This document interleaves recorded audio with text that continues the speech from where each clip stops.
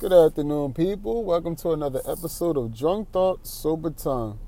And I just want to share some thoughts and feelings that I had lately because I've been sitting back thinking about how blessed I was, how blessed I am to have a lot of people in my corner from family to friends, man. I got a slew of people that fuck with me, that, you know what I mean, that really fuck with me for me. I'm not a rich man. I'm not monetarily rich. I'm not the money guy. I don't bring... So, for them to fuck with me for me, I'm appreciative of that. You know what I mean? I actually hit my guy earlier and just let him know, you know what I mean? Thanks for never changing and thanks for the support, because you can't buy that.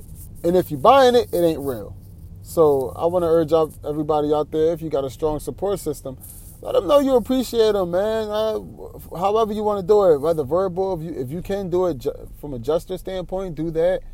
And just be appreciative, man, because some things you just can't buy, and support and real love is one of them. So I go to the gym with my guys sometimes. Whenever we get up, it's always love. It's never one of them things where when you get up, it's awkward because nobody's spoken in a while. You don't know where you at in life. Because to us, it doesn't matter where you at. It doesn't matter how much you have. It doesn't matter. None of that matters. All that matters is that you're here, you're present, you're healthy, and everything's good. And if it's not good, we talk to each other about it. We vent.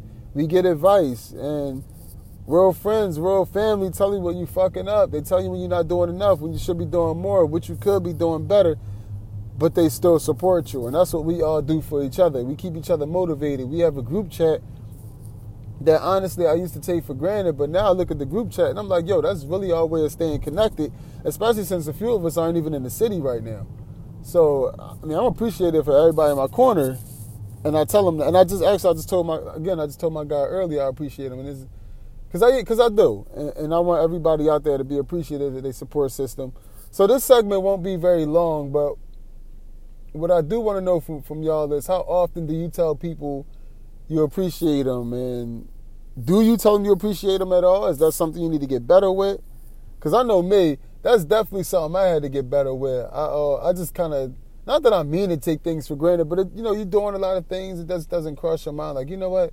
Instead of wanting this, instead of wanting that, instead of just reaching for the next thing, maybe I should just take the time to be grateful. That doesn't mean stop hustling. That just means, you know what? I pray for a lot. I work for a lot. Let me just sit back and acknowledge what I have. You know what I mean? And what I do have is I have a strong support system. I have great friends, great family, all of that. So I'll just take the time to acknowledge it and appreciate it. What they say, what you don't appreciate will leave you one day. So I don't want that to happen. So I'm definitely going to appreciate everything that I have. So yeah, if you want to get on this topic and you want to talk about it a little bit, I suggest you do so, man. Let's connect. Matter of fact, if anybody out there want to do a whole podcast with me, let's do it. Let's do a whole podcast of appreciation. So I'm just going to open this line up. Whoever want to do it, let's do it.